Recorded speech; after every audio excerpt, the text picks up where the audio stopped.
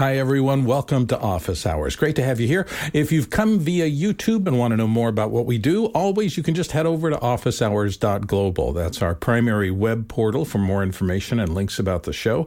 Today, during our second hour, we're doing 3D production and focusing on the idea phase. Allan Hawkes, who's here on the panel, will help guide us through that. And don't forget, in our first hour, we handled general questions, as always. So for the production and IT-related topics, it is an excellent opportunity to get any questions that you have that have been plaguing you kind of answered by our panel of experts. By now, you should be familiar with the Mukana system where you can get your questions into the show. If not, please head over to officehours.global. You'll find all the breadcrumbs there for the path on how everything Office Hours works. Okay, all that said, it's time to dive in. Mitch, what do we have as our first question today? Thank you, Bill. First in, Tim Mann from Melbourne, Australia. Is there a way of importing tracks live project into the audio production tool Reaper? Jason, can you start us off? Yeah, from the import menu, it's actually kind of an offshoot of the sampling set. But as far as like an entire live project, I'm not sure unless you can specify exactly where it's coming from. But like tracks themselves, yeah, you can drag and drop or you can just use the import menu. Alex Lindsay. And just a quick reminder that Wednesdays we have a lot of folks that are using, or at least a couple that are using Reaper directly. So Wednesdays are audio day and probably a good day to ask that question again if you want to get a more detailed answer. There you go. Let's move to the next question. Håkan Forss from Stockholm, Sweden, asking, if you would broadcast a local electronic arts Madden tournament, how would you set it up and how much get a gameplay feed into your switcher? Courtney, you want to help us out? Well, I'm not sure because I've never attended a local EA Madden tournament. There are video game tournaments that are around. And if you're in a situation where you have to get a feed from each of the players, you'd want to go through a splitter of some sort and convert it to SDI, hopefully, and then go through a router or a switcher, a higher-end switcher that has SDI switching. And then that way you could switch to any of the players or the main gameplay stage into your switcher, if that's what you're talking about. If you're talking about just if you have a local game console, the output of that, you may have to run it through a splitter if it has HDCP on it, where it may prevent it from going into a switcher live. It may switch off the video if it has content protection turned on. So there are some HDMI splitters out there that will strip off the HDCP 1-to-2 splitter, and you can do that and then run one to your monitor, local monitor, and then the other into something like the ATEM Mini. And then you should be able to, once it's into the switcher, be able to get it up to the stream and stream it live for an individual player, if that's what you're talking about. Alex? Yeah, and it depends often on how many players you have and how many are playing against each other at any given time. I will tell you the way I've done it in the past, which is probably throwing a lot of hardware at it, but you should be able to use a second ME and simply use macros to simply jump between, because typically what happens is you have the gameplay and then you also have a picture-in-picture of the player that you want to be able to turn on and off, but you want to have that available to you. So you can use macros on one of your other MEs. I wouldn't attempt to do this kind of show with less than 4 MEs. You're going to have graphics layers. You're going to have picture-in-pictures. You're going to have all the bits and pieces, and you can do that with a macro. Because we had an event it was about 10 players, and it was pretty complex. What we really focused on there was we actually took a 1 ME switcher and applied it for every single person. So we just had a 1 ME for every computer. That way we had the computers go out, we had the picture-in-picture. And the big advantage of that was that we could tweak things in between in between the cuts. So someone could log into each one of those and they would know which one it was. It was all named, and they would just jump in and go, I'm going to move this over a little bit. I'm going to make this. And so they can make those adjustments to it. There are advantages and disadvantages. Consistency is easier if you're using macros and you're only affecting one of them. But there is also, but think about that. You're going to need if you're going to do this, you're going to need at least 2 MEs, and I would recommend 4 MEs. For that to kind of manage that. But otherwise you could what we did, which was dedicate each one. Remember, the other thing that you're going to have to deal with is audio. So you have the game audio, and you have to decide where the game audio is coming from. Typically that's you'll go in as something else, or someone else and be getting some of that game audio. But if it's location based, you actually need all of their game, because someone may need to mix in oh, we're now at this person, we're watching this person, we need to mix that in. And one of the things that we had to think about when we did that is tying the mixer scenes into the GPIO. So when you're switching, if you're switching to someone left to its own devices, it would give you the audio of the person that you were, it would automatically mix the audio of the person that you were doing it. And then you have all the chatter from their headsets. So just remember that they're all talking to each other. Different teams are talking to each other, and you got to decide whether you're going to broadcast that. So you'll now need to get into their, wire into their system so that you can make that happen. So there's a bunch of, those are all the things that at least to think about is you've got system audio, you've got comms audio, you've got the person that you need to do. We were using little micro, little Blackmagic micros with 8mm lenses on them, so that it's very wide angle. It's a really wide angle webcam, and so that's the way that I would think about those. Those are the things you need to think about how those are going to get done, and then you can start working on the run of show. Next question from Graham Cardwell in Belfast, Northern Ireland. I'm struggling to find a replacement 75mm VESA mount for a 32-inch monitor. The existing bracket is recessed, so the common 75-100 mounts will not work. Any suggestions? Thank you. Jason, help us out. You bet. So the traditional way to do this is with a recessed bracket. So you've got a few options. You can get like a two-part, like this one from Ergotron, where one part will slide into the other. That will certainly help. But then you need offset bolts to get it a little bit farther down. Where is it? But yeah, basically a set of spacers and then some rubber grommets should tighten that up. The ones that are right down in the bottom corner of that image. But yeah, that's how I would do it. Courtney Gooden. Or you can do like I do, just a 3D print one. This is my 75mm VESA mount. You can change the design. I'm not sure how the reset is interfering with the mount. This will mount, and then it has a adjustable angle on the back, and then a place where you can thread and screw in either a 3/8 inch mount of some sort or a 1/4 inch mount. It depends on how you're going to mount it, what kind of post you're going to mount it to. If you think it's going to mount it on a wall, that's something else. This is to mount it onto a stand or a bracket that's going to hold it, a magic arm or something that's going to hold it on your desk. And hit me up on Discord. I'll send you the 3D files for that if you want to try that. And you have good. I was about to ask you if you found that online in one of the 3D print sources, or did you make it up? I made it myself. All right. And is willing to share it. That looks really sophisticated. Nice job. Jason, you had another thought? Yeah, one more thing. I found the recessed bolt, so that this will allow you to have tension even if the part that you're trying to mount is farther in and, can stabilize it. So, yeah, that's the last part. Cool. Very nice. Although the only thing I always wonder about that, if I'm mounting some sort of a monitor, that I don't get my screws so long that I actually go through and impinge on the actual screen. There's nothing worse than that last little torquing down and something goes crack. Anyway, good luck with the process, Graham. Let's get to our next question. From Paul Wallace in Austin, Texas, Paul asked, Shortwave, the email app that works like Inbox by Gmail, finally has a native Android app as well as an iOS app. Is this something that will be useful? Alex, what say you? No. No, it's not going to be useful. So, answer. Yeah.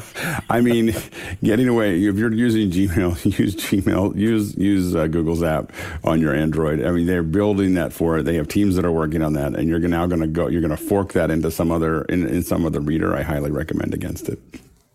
Okay. That's actually a reasonable point of view. Courtney, your thoughts? Well, I looked at it. It looks like it's the AI power has to do with summarization and filtration. So it will take your inbox and it will, cut through. It'll figure out what's spam. But Gmail already does a really good job of figuring that stuff out. If you have Gmail, it does pretty well. And it looks more for the corporate wonk who has a lot of email from corporate cronies that you have to divide and filter it and put it in separate inboxes for certain projects, et cetera. And it will write, summarize, and prioritize and do things with your schedule and block your unwanted senders. It will, do something about chat, modern chat experience, let you use but I think that AI Gmail does most of that too. Like, well, Gmail doesn't do any AI responses or anything. Gmail does great filtering. Yeah, Gmail's great for filtering. Yeah. But as far as summarizing and getting responses, I don't think Gmail does any of that. This is more for the person that has to run a corporate inbox and has to deal with a lot of corporate infrastructure. But so if you're doing that, you might take a look at it. But not for me or Alex. All right. Definitely not. Sounds like ready for the next question, State. Peter Belbin in Houston, Texas, has a question. At a local cinema house, pre-show adverts have audio that's often originating from one channel, for example, left or right or front, instead of well-balanced. How does this sort of thing happen these days? Is it just lack of attention to detail or something else? Oh, dear, this can of worms about channel assignments. Courtney, start us off.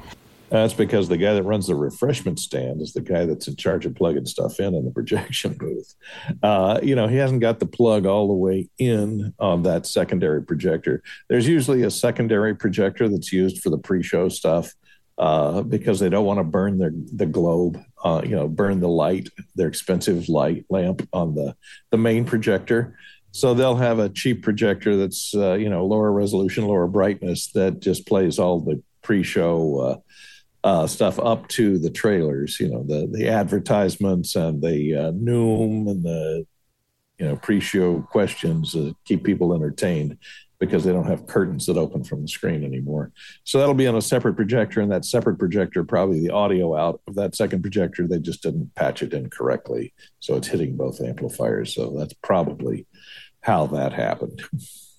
Alex? If the theater itself has 5.1, it's common that the show stuff that happens beforehand is not in 5.1. It's in stereo. And the problem there is that you have the way the speakers work behind the screen is you have a left, right, and center. And so for a movie, they put all the dialogue down the center track, but that's the third track. If they have stereo, they only have left and right. And so in a theater, because the screen is so big, if you're on one side of the, I bet you, it could be what Courtney said as well. But the problem we have is people originate things in stereo. And what happens is the people on the right side feel like the right speaker is louder than the left one. The people on the left feel like the left speaker is louder because that audio needs to come down that center track. And so if they're just getting a raw right left, it'll feel like it's weighted to the side that you're sitting. If you're sitting right in the middle, you're probably in the phantom center, and you probably wouldn't notice it. But on one side or the other, you would. Mitchell Hill. Had similar experiences. We worked with a local chain to develop advertising that ran in the theater. And by the way, Courtney, they ran it on the same Christie projectors that they were running the shows on. So it was all part of a loop system that played back that was cycling everything. But anyhow, you have to make friends with the person that transfers your files, your ProRes or whatever files you have into the, I think, DCI files for cinema projectors to use. And if they don't understand the process, then you're going to have exactly the problem that Alex was mentioning, that Channel 3 is not getting the right system. So once you've got it down and you've made friends with the person that's doing all the transfers, it's a beautiful thing. But I will tell you that as much as we are worried about how big our heads are on our home TVs downstairs, you haven't lived until you've seen a episode of Office Hours in an IMAX theater, and you see these gigantic heads, multiple stories high, talking to you. It's scary.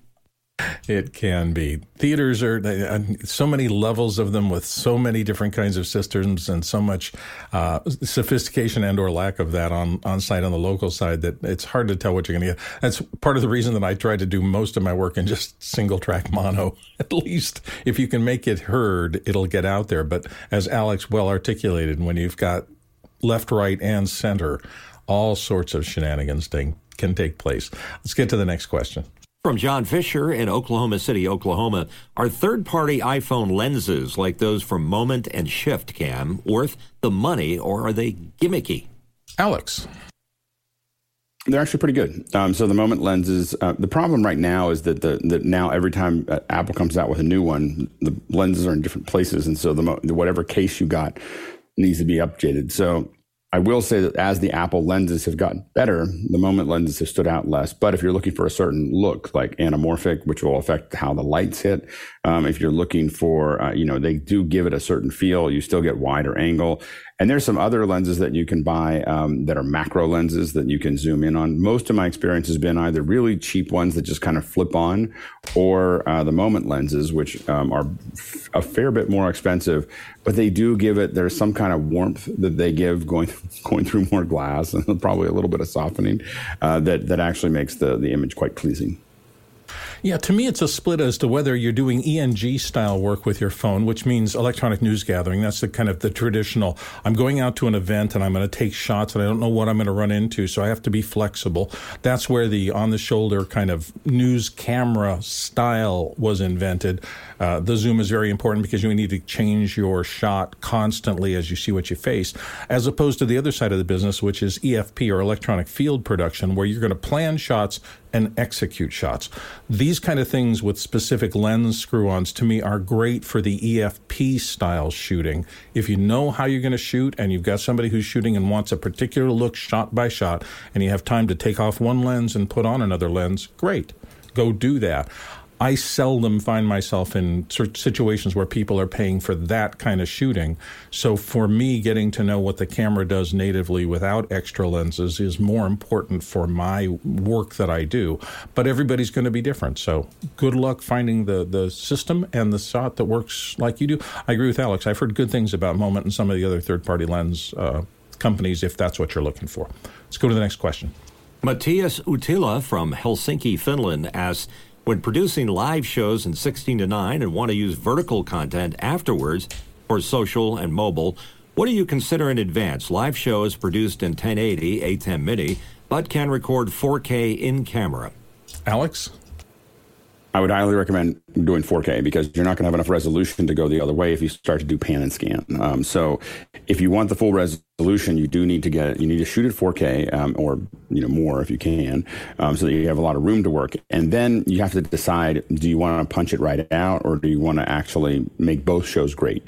To make both shows great, you're going to shoot the 16:9 the way you shoot 16:9. You're not going to protect for 9:16. So what people do when they do this is they'll protect for 16. They'll put tape on their monitor or whatever, and they'll stay inside of that 9:16. And the challenge there is that then the 16:9 just is center weighted and it doesn't look great.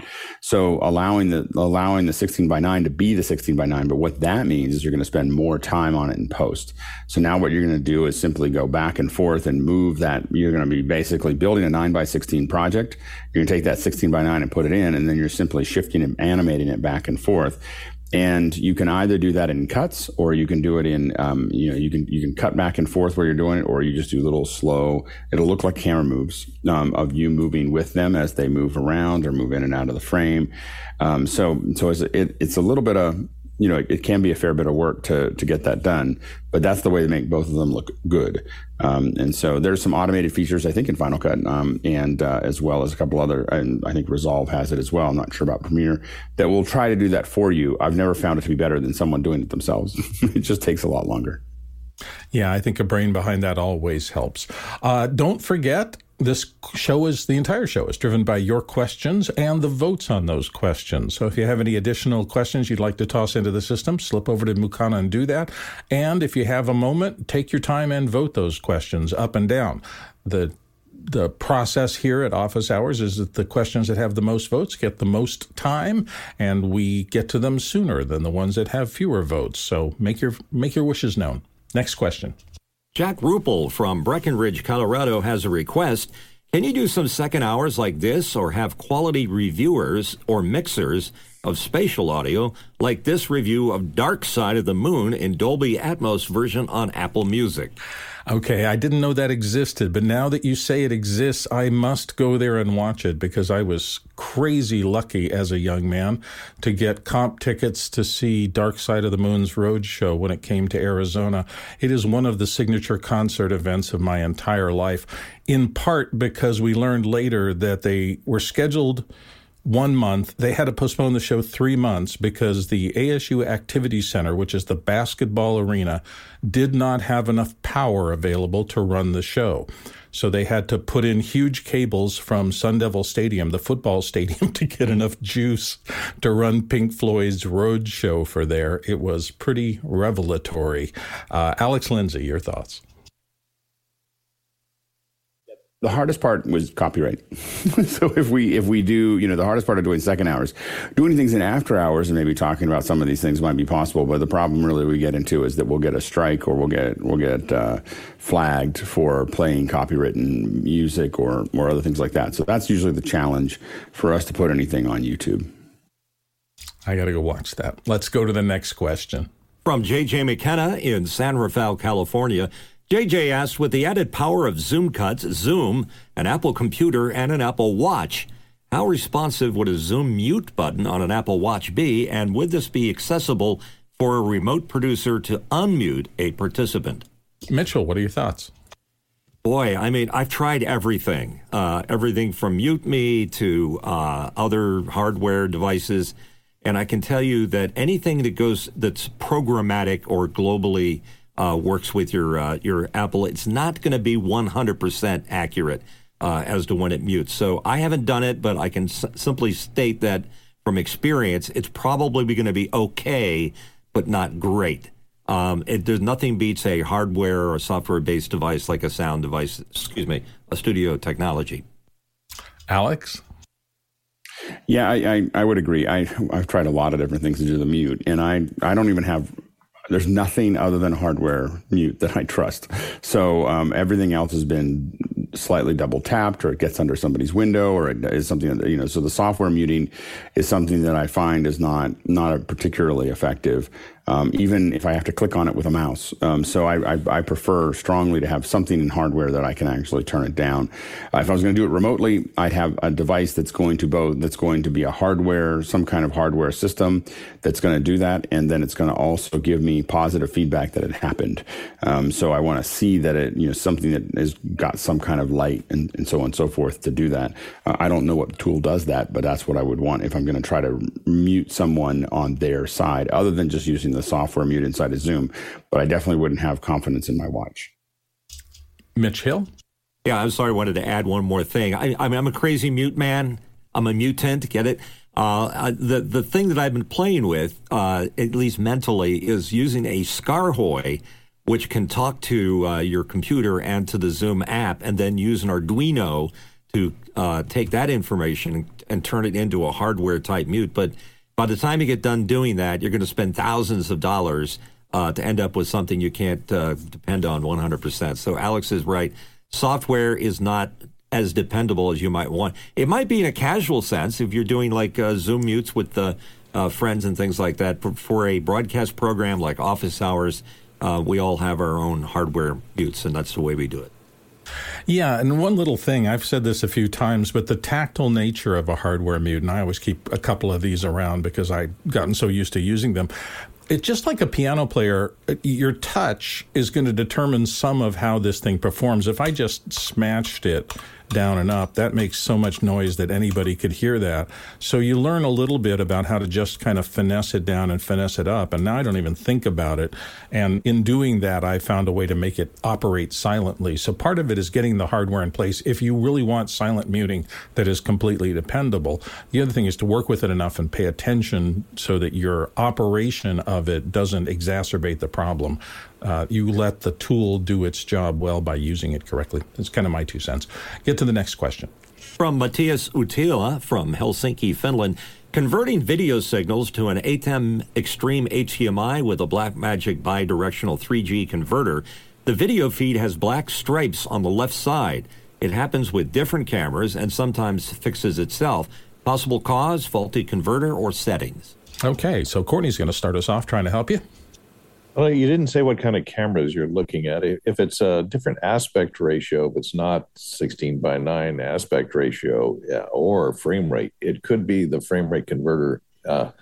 I think those Blackmagic bidirectional will accept different frame rates, they'll accept P and PSF and 5994 and 24 frames. So make sure they're in the same. Make sure they're in the same time base. Either 50 hertz or 60 hertz. In other words, 5994 or 25, depending upon the type of camera that you're plugging in. So the timing is not. In other words, the scaler inside the ATEM may not be getting the right kind of signal to latch onto. So it may be being confused by the conversion that's happening in the Blackmagic bidirectional box. It depends on the camera. Make sure your camera is set to 1080p at a flavor that the ATEM likes. That way it doesn't have to do any scaling input and output. And that will maybe eliminate the black bar on the left or the timing errors that you're running into. Alex. Yeah, I think it's a timing issue, and I think that it's probably. I'd be curious if you do a non-bidirectional, if you have that converter, whether you see the same thing. But it is, I think, probably a timing issue between what the ATEM is expecting and what it's getting. Mitch, you have a thought? Yeah, I can confirm that it is indeed a timing error. I've got two of them on my HyperDeck with the two HyperDeck outputs, one being the main channel, the other being the alpha. And they don't always lock up. The alpha channel kind of drifts a little bit. So it is definitely a gen locking issue. It's not getting the same timing in both of them, and that's what causes it to drift. Because sometimes if you turn your ATEM on and off, it may reset your problem, and that means timing. So I'm just curious, without blackburst generators and something bringing that in to synchronize, how do you cure that kind of thing? Do you have to put house sync in and go through the process of doing that? There's no gen locking capability. The input has to be gen locked to the output. What I would do is the first thing I would do is take my ATEM off automatic and set it to the resolution that I expect that I'm going to use and the frame rate. Then I would go to the camera and make sure it was set to exactly the same thing. I think it has to do with the scaler. So I think that those are the things that I would jump into first. That makes sense. Thank you. Hopefully that helps you, Matthias. Let's get to the next question. From David Brady in New York, New York. Caleb over at DSLR Shooter built a pretty slick portable streaming setup built on the Rode Streamer X. What are your thoughts? I don't know if anybody's taken a look at that. DSLR Shooter is a well-respected publication. It's been around for a long time. They really help in the area of news and things like that. All the people who had suddenly their kind of careers changed and they had to do not just still photography but video. There was a lot of activity over there. Alex, have you explored this at all? I did look at it a little bit. It looks great. It looks like this great little pocket streamer that you have there. So it's a cool little streamer that they have working. I wouldn't want to actually use it. I mean, I think I look at it and I go, oh, that's really cool to take around, but I would still end up building a kit around an ATEM because it has more features from the layering perspective. Also, I want a larger monitor. I wouldn't want to do that there. So. So I probably would not use it, but I think it's a really cool, and I think probably some people would love to have something that's smaller than I need it to be in almost any environment. And so I'd probably want it to be a little bit bigger, so I had a little bit more real estate to work with. It looked really cute. I know Chris Fenwick is running some of their promo video. There we go. It's a little bit on the screen now for you. So it's a very small little unit, and it looks really cute. And if it works great, fabulous. Mitch Hill, do you have any experience with it? I'm just giving a thumbs up to Caleb. He does a lot of really cool things, camera setups, streaming environments. He built the first desktop Zoom room, all done with stuff from Home Depot. So that was pretty cool. Nice. Very nice. All right. So investigate. Sounds like it's worth taking a look at. Let's get to the next question. From Peter Belbin in Houston, Texas. Alex, did you omit doing a white balance setup today, or is it an intentional experiment? Oh, Alex, where are you and how many seconds did you have to set up today? Yeah. No, I had to tear apart the kit that I had in the last couple of days because we're going to use it for SIGGRAPH. And so I put a new camera in. I know this will sound crazy, but the new camera is a 12K that we're not using for this right now. And so, the problem is that I have less control over the LUTs and color via Bluetooth than And so what's happening is my light is changing. It was okay before the show. My light is changing because this is a window. There's no light there. And so my light is changing, and I have less control over how to fix it than I had before. So I'm struggling with this a little bit right now, trying to figure it out. And between questions, we'll see if we can't get it. You might see me change slowly as I work through it. But yeah, so I moved the Sony to the rig that we're using for the show, and that's why we're because it takes a lot to build it, and I need to hand it off very shortly after the show. So I spent a couple hours this morning working on that. So anyway, you're not traveling with a 44-inch roll of 3-stop ND in your travel kit. Yeah, I can't figure it out. The thing is that I'm, I have control over white balance. It's just not getting to where I expect it to. There, I guess it's better now. But that white balance does that look better to all of you? It's different. You're green. Yeah, you're still a little green. And And then this goes greener, and then this goes better. Maybe that's better. Is the numbers getting the a numbers lot of light from that left side window? But I can fix that. That's the. Let's see here. See, I can go down like this. You guys can see me sort of play with. Alex plays with his getting better Bluetooth controller. Let's see. So there's a better. This is going to blow out. You can't fix that. Then white balance. It seems to be working on your skin tones, but not so much on the rest of it. Doesn't matter. Skin. Here's the trick. Skin tones are all that matters. So as soon as you get the skin tone done, when you go the skin tone. The skin tone is what you get that where you're happy, and then you just go okay. And of course, I'm looking through my little Zoom thing, and I have a little tiny window to look at there. So I'm not sure. It's very hard for me to figure out exactly. Does that look better than it did before? That's way better. Okay, well there you go. Better. All right. And everyone got to watch it live. I'm using the little Blackmagic thing that I did fortunately pair in the last couple minutes before I threw the ball over the thing. Like, I don't know how to fix this right now because the light's going to keep changing. I'm going to make sure that I have a Bluetooth control. There you go. One of the hardest shooting circumstances, you find yourself looking at something and the light's changing every 2 minutes. Like people always say, like they'll say, we really want to do something where they're right next to a window, and I'm like, how about we black out the window, and we put like 4 image 80s there, and then it looks like a window, but I can control it. so I'm not an outdoor shooter. I'm like, how about we get rid of all the windows? So anyway. It's particularly bad on cloudy days when clouds roll in over the sun. So, well, it's a weird situation because I'm in a hotel. I'm in an hotel right near the convention center, and I'm actually in shadow most of the time. But it just the flavor keeps changing since this morning. So it's just a process. Yeah. Production practicalities. All right, we're going to move on to the next question. Don't go anywhere, Alex, because Liberty White from Atlanta, Georgia has a question. Alex, what's your mobile hotel setup today? It looks awesome. Why, thank you. It looks even better now because the white balance is better. I'm using my general kit, and I posted it. I thought I posted it in Discord, but maybe I posted it in Twitter. This is so normally I'm using a Sony FX30 with a ATEM Mini, and then I have a Mix Pre 3 and.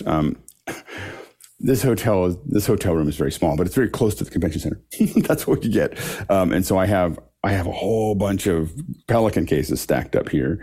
And then I've got this little riser made by a company called Brewcoon that holds up my laptop so I can kind of get it up a little bit higher. And then today I have a 12K and Blackmagic 12K that I brought as my other camera, my second camera. So I have the 12K there with a 24-70 2.8 lens.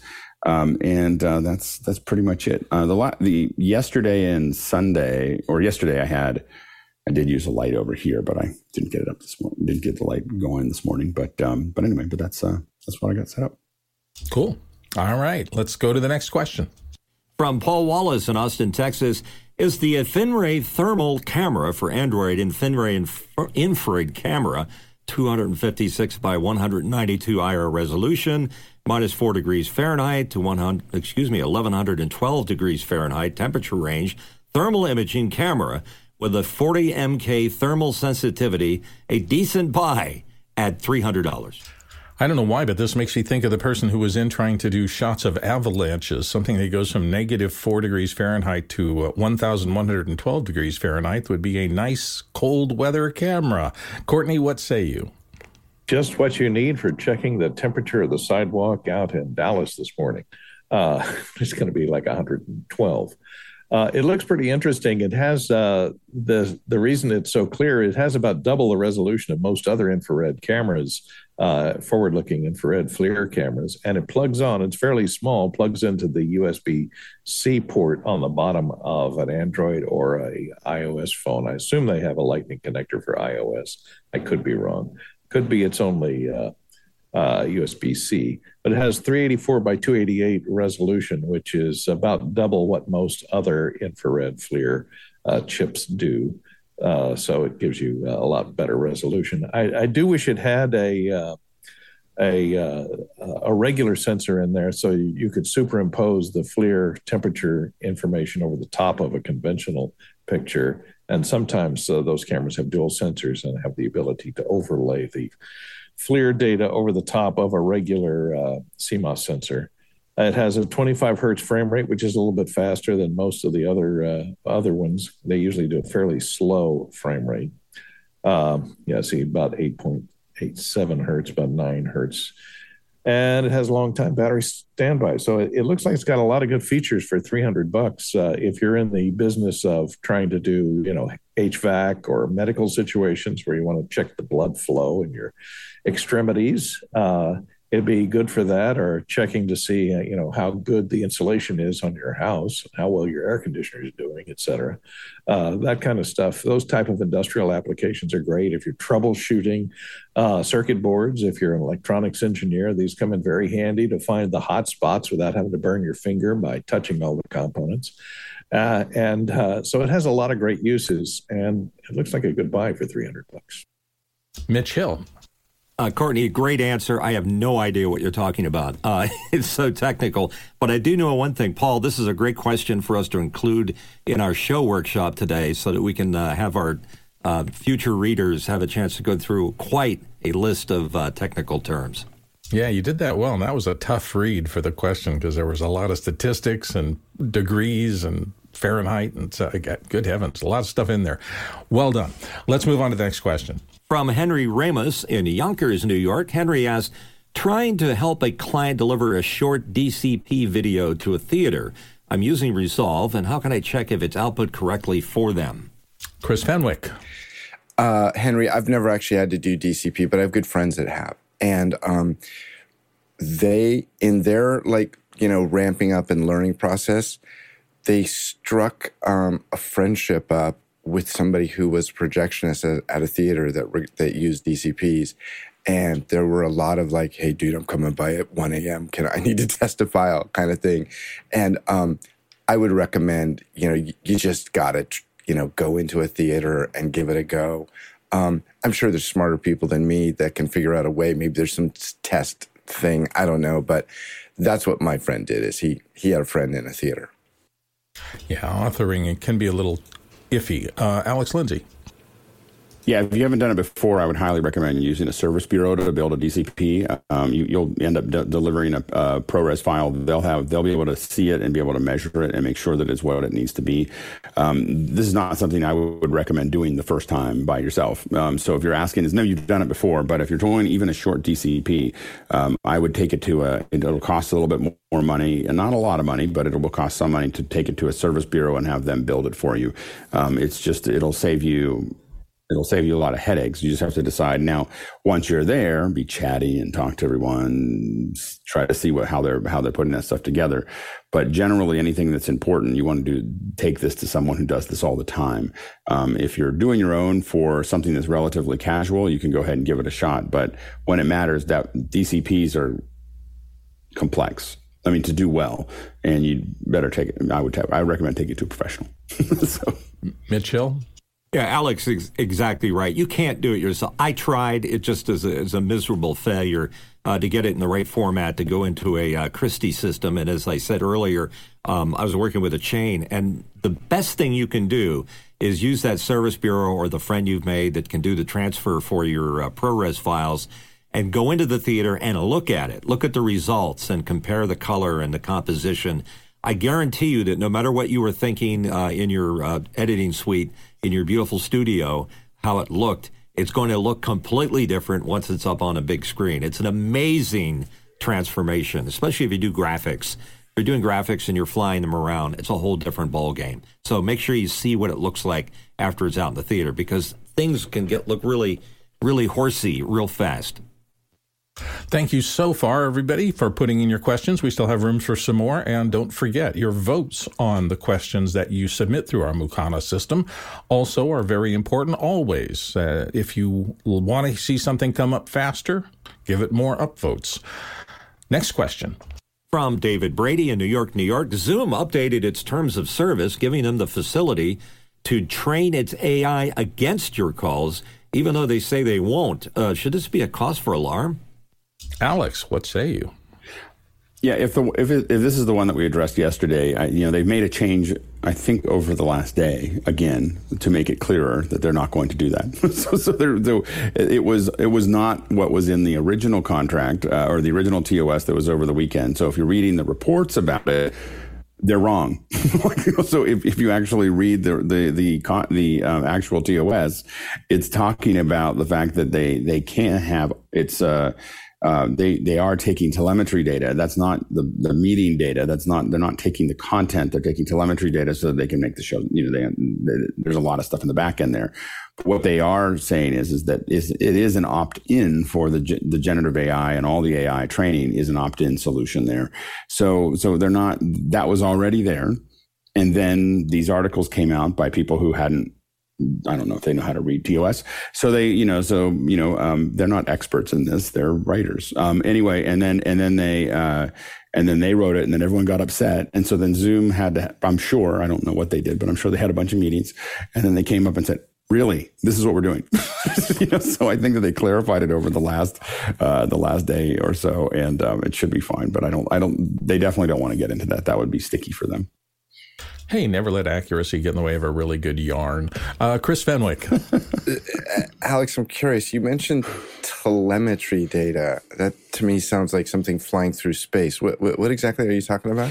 If you're a business user and you have a back end, if you're looking at it in the back end, you can see, whether people are on Wi-Fi and whether they're on, it allows you to troubleshoot a lot of things that are going on with the meeting.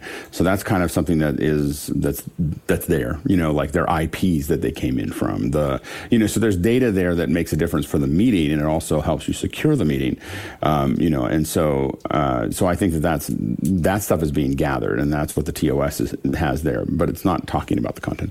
It's talking about how you're connecting to the. Yeah, I would assume it'd be a really bad idea for Zoom to outright say, "Hey, we're transcribing all your private meetings, and we're trying to, train our AI." What do you think? What do you think they would do to make, like in a sci-fi dream world? What would they gather to make the product better? It's an interesting. Well, I mean, concept. There's so much. Well, I mean, when you see stability, and then you look at if we change the way it's compressed, does it get better? Do we see more stability with lower bandwidth, or where do we make those cutoffs? And is Wi-Fi really affecting these things? There's a lot of things. I mean, when you get telemetry data, there's a lot that you can tell about where your settings are and how you build it and how people enter, how people exit. Are people failing? And the thing is, you need to see a very wide swath of that. I mean, that's my understanding of how. There's a lot of different apps that do that. So those are pretty useful. As far as generative AI, I mean, obviously, seeing a lot of stuff makes it better at doing what it does. But I don't think that, again, that's not what Zoom's doing. That's an opt-in solution to make that solution better. It's not part of the telemetry gathering. If you recall, go ahead. Sorry, Bill. If you recall, we were talking to Andy several months ago, and we were talking specifically about new features and how things had changed, and we brought up the whole original sound, automatically switching and stuff. And it was very quick. He was very quick to cite a statistic about, we find that 63% blah blah blah, or 95% of all statistics are made up. But he cited a specific statistic. So obviously, having data about how things get used, how things perform. I can see that. Yeah, Super important. makes a huge difference. It's why from all the marketing research like stuff I've done, one of the biggest problems is here's how you think your users will use something, and then it gets out in the field and you find out you were totally wrong. They're using it in an entirely different way than you ever expected. And if you're going to tweak your product to satisfy them even more in the future, you have to understand what they really want to do with it. And sometimes that's not obvious. Yeah. So let's move on to the next question.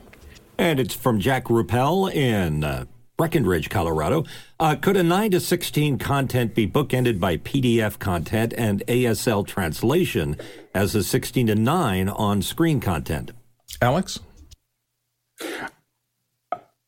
I'm going to let Courtney jump into this first because I'm not totally clear what the question is. I thought I had an answer to it. Courtney's waiting. He's like, I didn't know what it meant either. Courtney, what do you think? No, I think I know what it means, but in other words, they've got some 9 by 16 content that they want to show. So vertical video of some sort. 16 by 9 program. And you can do what, like most of the television stations do, with people submit 9 by 16 content that they've shot on their phone for part of a news broadcast. There are a couple of things they can put it center, and then they have a piece of software that takes the 9 by 16, splits it in half and blurs it, and puts that in the 2 pillars on either side of it. And that puts it in the same contrast ratio so that your monitor doesn't freak out having black bars on either side. But it's distracting, and because you get that blurry repetition of both sides of the 9 by 16 on either side, or you could do, like they said, take a PDF or just create a 16 by 9 mortise in Photoshop, a still image with maybe a little box where you can put the 9 by 16 in, and then you could put information, about it if you know what the content is, and maybe a window down to the side to do your ASL if you need to do translation, or put in a ASL translator person in the corner. So if you have it prepared ahead of time, if you know what's gonna be presented, you could do it that way and present a PDF or even a keynote with a window cut out of it, placed for the 9 by 16. But you probably, I don't know if you want to keep the 9 by 16 in the center so that people that are looking at it on their phones can blow it up and center cut it and see the main content and get rid of the rest, or if they want to maintain the stuff on either side.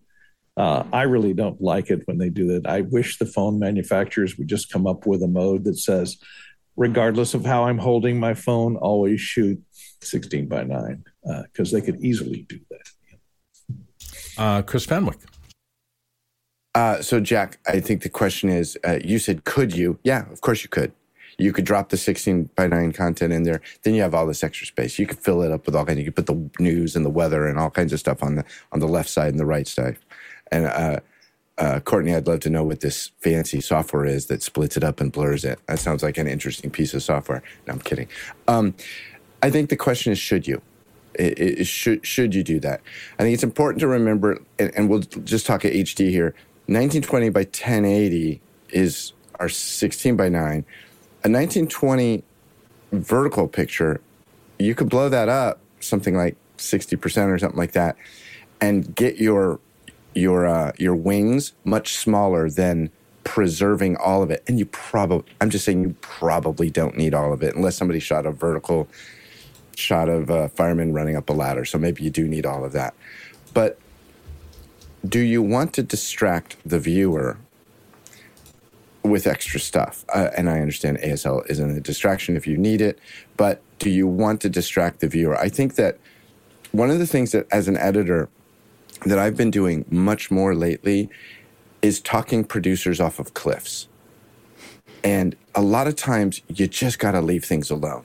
You just got to let it be. Sometimes the best way to present a vertical piece of video is just put the vertical video there. You don't have to fill the frame. Maybe all that extra stuff is more distracting than it needs to be.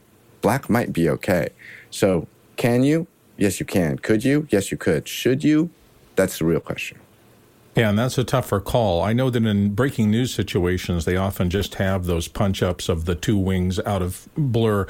And that is because, we've got footage in. We don't know where it's coming from. We can't really crop it or mess with it because that's against the generic news rules. You're not supposed to manipulate things that are a reality-based shot. So that's the quickest way to push a button and get it out for breaking news. It doesn't mean it's the best way or the right way, but it is the simplest and easiest way to maintain the rules that you're supposed to be following. Courtney? Here's an interesting anecdote that I have about aspect ratio. I had the occasion to interview back in the 70s, Fritz Lang, famous German cinema director.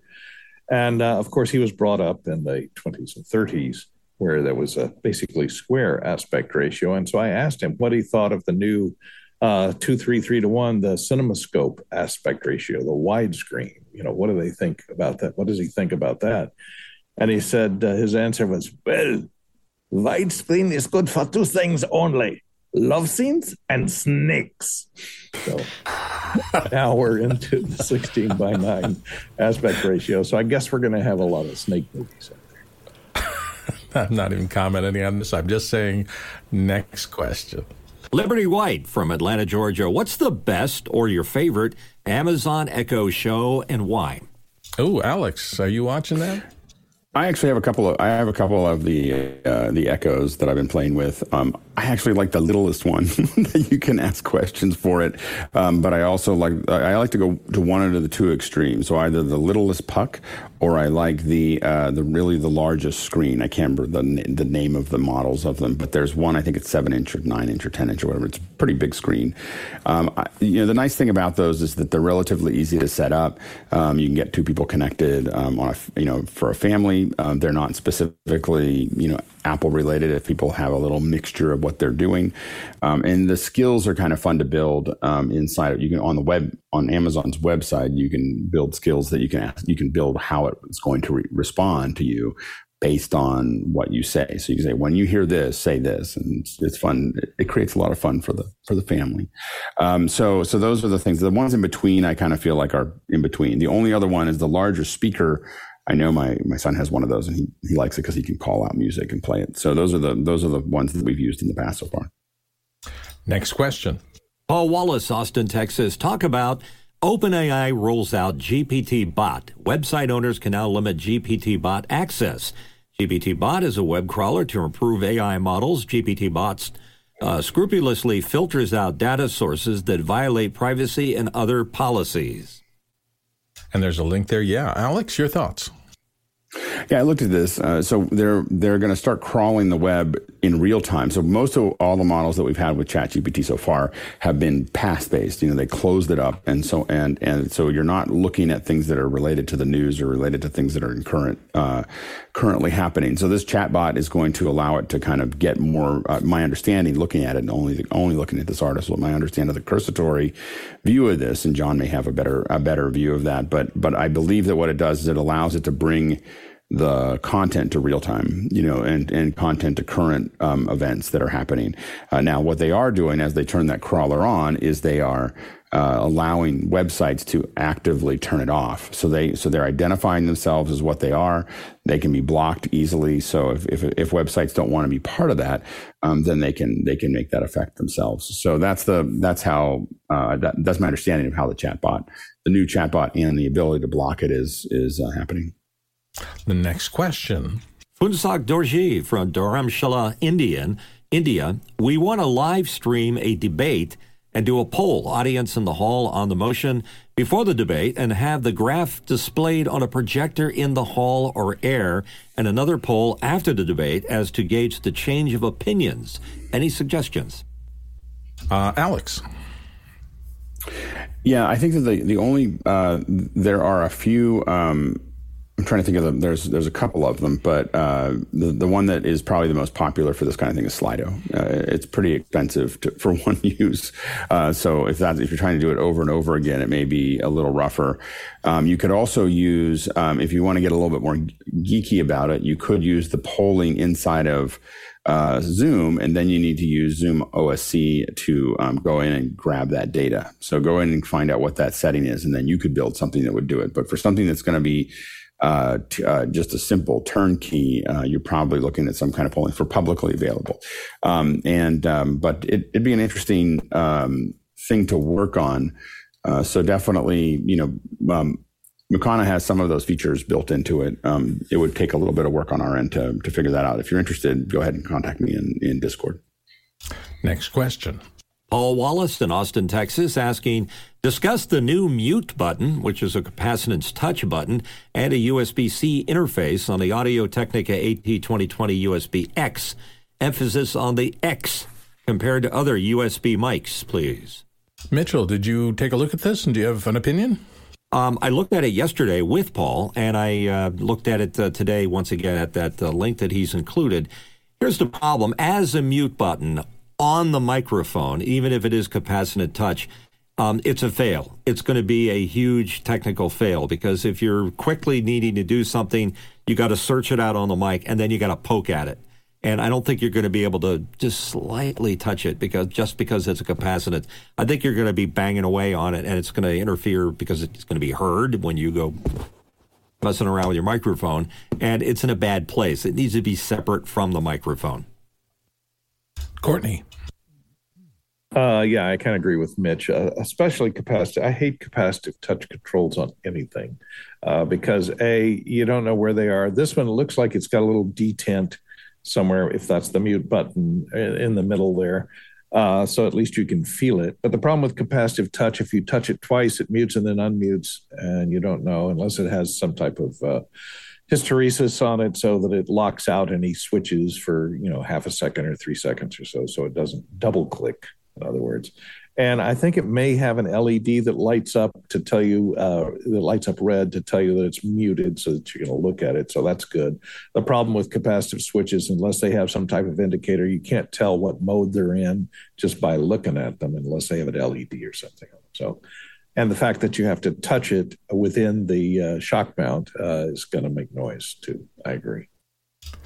Next question. And it's from Gordon Lake in Los Angeles, California, asking, does it look too cheap in front of the client to use a U-Haul van to transport gear on a production, or is that just overthinking it? Alex, what think you? It's not overthinking it, but it's not totally necessary either. So if you're not at that place where you can do that, then don't do it. It will look better if you have a truck that is unmarked. Like that completely unmarked is the one that makes you just look like this is all business. If you can, then the next step from there is wrapping it. Wrapping is actually not a bad way to gather new people to come to your business. But I would, a lot of clients don't like it. They just like plain box trucks to show up in, or plain things to show up outside. And it also makes it much more secure. Advertising that you have a truck full of AV equipment is usually not something you want to park somewhere badly. So just think about those things. But otherwise, a rental truck is it's not horrible. And definitely if you're getting an unusual event, I wouldn't worry about it too much. And Mitchell? I agree 100% with Alex. There's nothing wrong with coming up with a U-Haul, and you definitely don't want a wrap on your delivery vehicle that says, "Hey, expensive gear in here. Make sure you steal it." Doesn't work. All right. We are right on the cusp of our top of the hour and our second hour discussion today. We do have a couple of reminders for you. Don't forget, Office Hours is going to be live at SIGGRAPH today. We're going to LA, and we're going to be covering the show from 4 to 6 p.m. today here at Office Hours Live. Wednesday, we're coming back 1 to 3 p.m. So you'll be able to get the latest 3D graphics, immersive technology, and the future of digital production, all from the place that it's kind of happening. The field team is going to be there each day and in after hours for a behind-the-scenes look from the show floor. So all of that is going to be kind of what we're going to be talking about in the next couple of shows. We'll be live today, and tomorrow we're having a show on Friday to kind of break it all down and tell you what's going on. One of the things we're going to be doing is talking to Blackmagic Design about IP-based workflows and AI camera tracking. We'll be talking with NVIDIA. So there's a lot going on in our coverage from SIGGRAPH. This is one of the things we've been most excited about, kind of build our live capabilities, because the industry is changing so much. There are so many new developments happening out there all the time that being able to go out and kind of attend a trade show virtually, it's what we're building this back end to allow you to do. So if you can participate, if you can take a look at the Office Hours website, make sure you're in the Mukana system, right? Because you can ask your questions there after the daily show, and then Also, we're going to be doing some of our HDR 5.1 tests. Alex is in Los Angeles. In fact, he's leaving us now to go try to get ready for his coverage of what we'll be able to see on the show floor. So we're going to be doing some testing to make sure that our HDR 5.1 from the show floor possibilities advance themselves.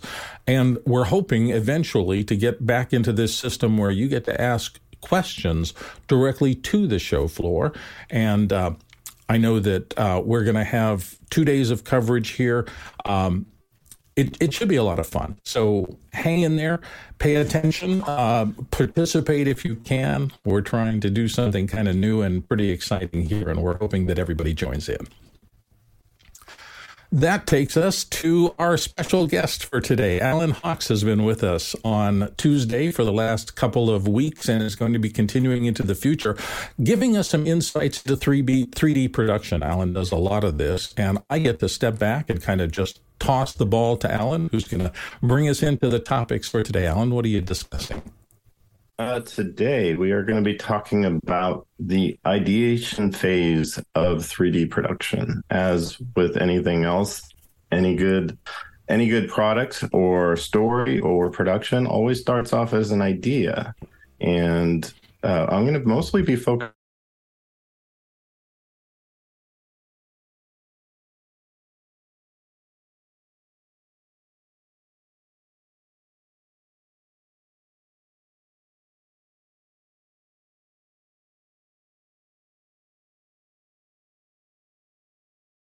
Recording in progress. A little monologue here, but as I'm discussing this, anybody in the panel is willing to kind of interject as I'm going through this. So the first thing is you have an idea. Great. Now, we all have ideas, right?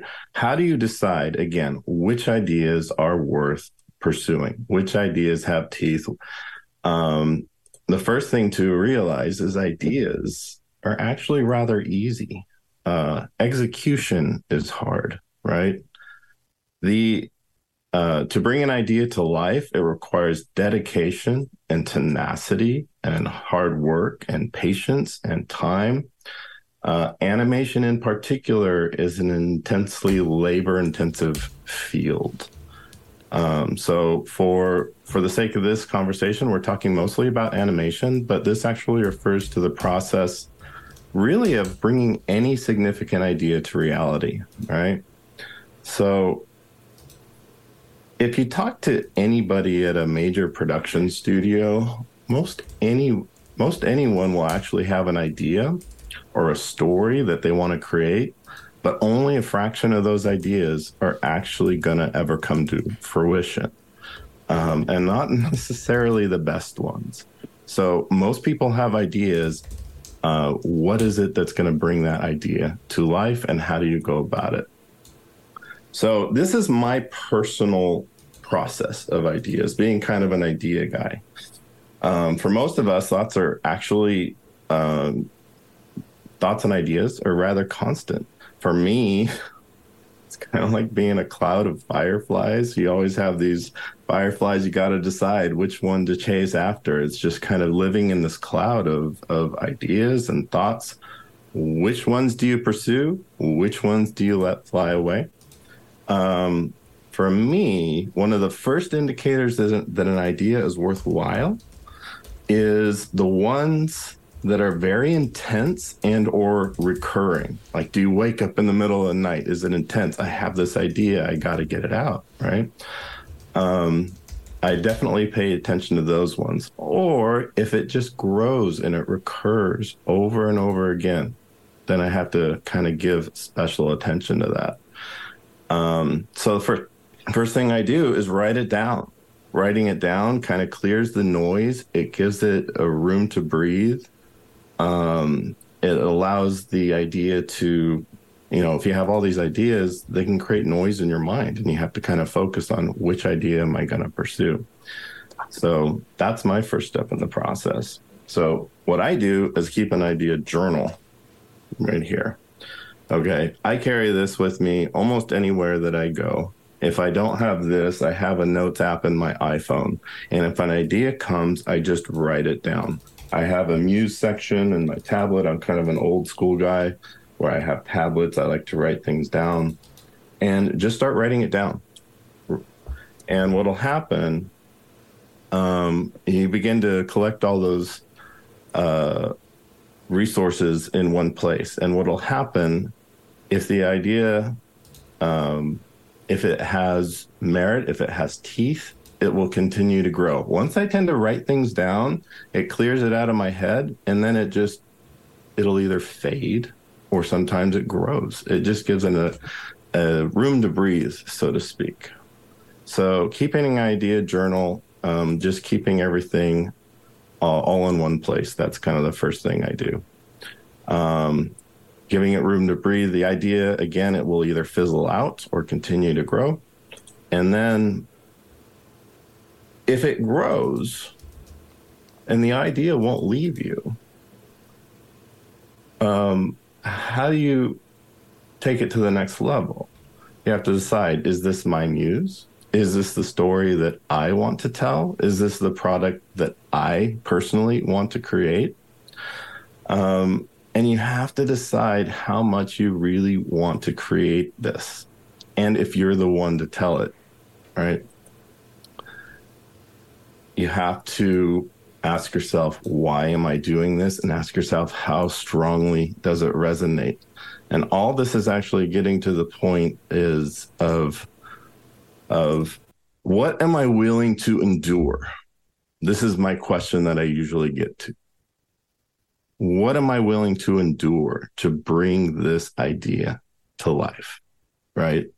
Most anybody can imagine the success of the idea completed, but not many people imagine what's involved in actually creating it. This is an insanely labor-intensive process. It requires tremendous amount of dedication to actually see it through. By the time you get through with this project, you're probably never going to want to see it again, to be honest. It's like, so you have to love it, and you have to be willing to ask yourself, what am I personally willing to endure to bring this idea to life? So once you do that, and you know it's yours and you're really ready to move on, you have to decide what resources, what capital, what will it take to actually bring this to fruition? And if it's something that you personally must do, you're going to be in charge of requiring the resources and capital to make it happen. In terms of 3D and animation, this is a very labor-intensive process. It requires many different disciplines, of which we will be covering in the months ahead, step by step. So you have to be honest with yourself about what it's going to take and what's going to be involved with acquiring the necessary resources and capital to make it happen. It takes equipment, it takes time, talent, it takes experience, it takes infrastructure, it takes connections, it takes political capital. Of course, money can buy all these things if you can get the investment or have the money. But money alone, in my experience, it won't make the idea worth pursuing and can actually dilute focus if you have too much means and money to go in too many directions. So, and the next thing to ask yourself is now the time? Is now the time to actually make this happen? Is the answer no, or is it just not yet? In my experience, many ideas require years, actually, to marinate. You got to let it sit. I really wish Alex was with us this hour, because if anybody is an idea guy, it's Alex. Alex has. I'm here. I didn't leave. Oh, you snuck here. back in while you were. You snuck back in. I thought you left. There you go, Alex. No, I was just trying to fix the camera. Yeah. Alex is an idea guy. If anybody has a ton of ideas, it's Alex, and I don't know how he juggles so many things, some of which he lets marinate for 10 years. I'll hear about an idea, and it comes to fruition a decade later, right? Allan, I can't tell you how much everything you have just said resonates with my entire experience of the business. I'm going to turn over to Alex in just a second, but I remember the day that I realized your first point, that ideas are essentially worthless.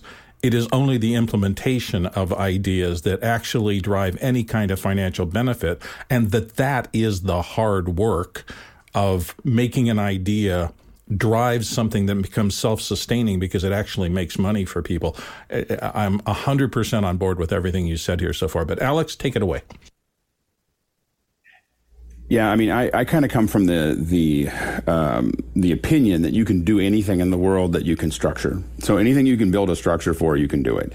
I was once asked by someone who had a lot of money how much it would cost to do a live stream from the moon, and I said $20 billion in 10 years. Like, that's what it takes me to do the structure. Like, you know, and they said, to put a person on the moon? I'm like, no, just to put a camera on the moon. So anyway, so but I think that the issue, the reason I say that is that there's nothing, if someone comes to me and says, can we do this? The answer is always yes, I can do that. But it's just how much is it going to cost, and what are the logistics, and what do we have to start, and how much time do we have, and all those other bits and pieces. The one thing about ideation, though, or when we're thinking about ideas, is that I try to keep logistics out of my mind while I'm thinking about the idea. I try to think about, I find that, you know, the logistics have to be applied very quickly after that. But the first thing I have to do is figure out what I want to do. You know, so what, you know, and the other thing is to look at what has been done before that's similar, and just make decisions about what I like and what I don't like about those things, and make sure that it's not based on, limitations that were part of the past. So we do a lot of things that are based on limitations that we had in the past. So for instance, we were talking about meetings.